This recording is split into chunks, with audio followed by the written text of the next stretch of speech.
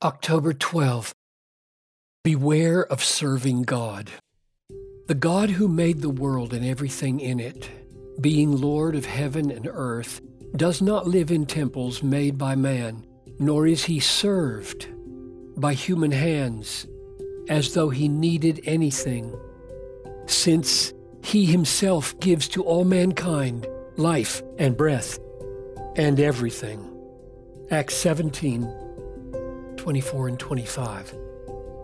We do not glorify God by providing his needs, but by praying that he would provide ours and trusting him to answer and living in the joy of that all-providing care as we lay down our lives in love for other people. Here we are at the heart of the good news of Christian hedonism, God's insistence that we ask him to give us help so that he gets the glory. Call upon me in the day of trouble. I will deliver you, and you will glorify me. Psalm 50:15. This forces on us the startling fact that we must beware of thinking he needs us, and we must take special care to let him serve us, lest we rob him of his glory. God is not served by human hands as though he needed anything. Acts 17:25. This sounds very strange. Most of us think serving God is a totally positive thing. We have not considered that serving God may be an insult to him.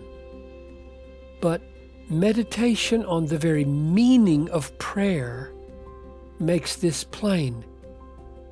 In the novel Robinson Crusoe, the hero took Psalm 50:12-15 as his favorite text to hope in as he stranded on the island.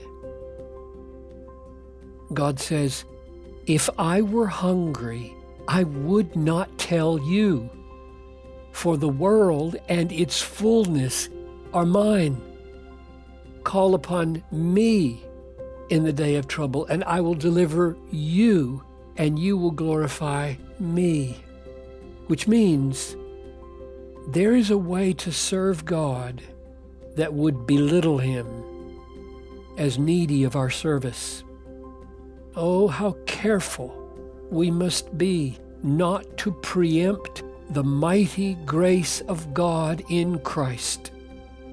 Jesus said, "The Son of Man came not to be served, but to serve and to give his life a ransom for many."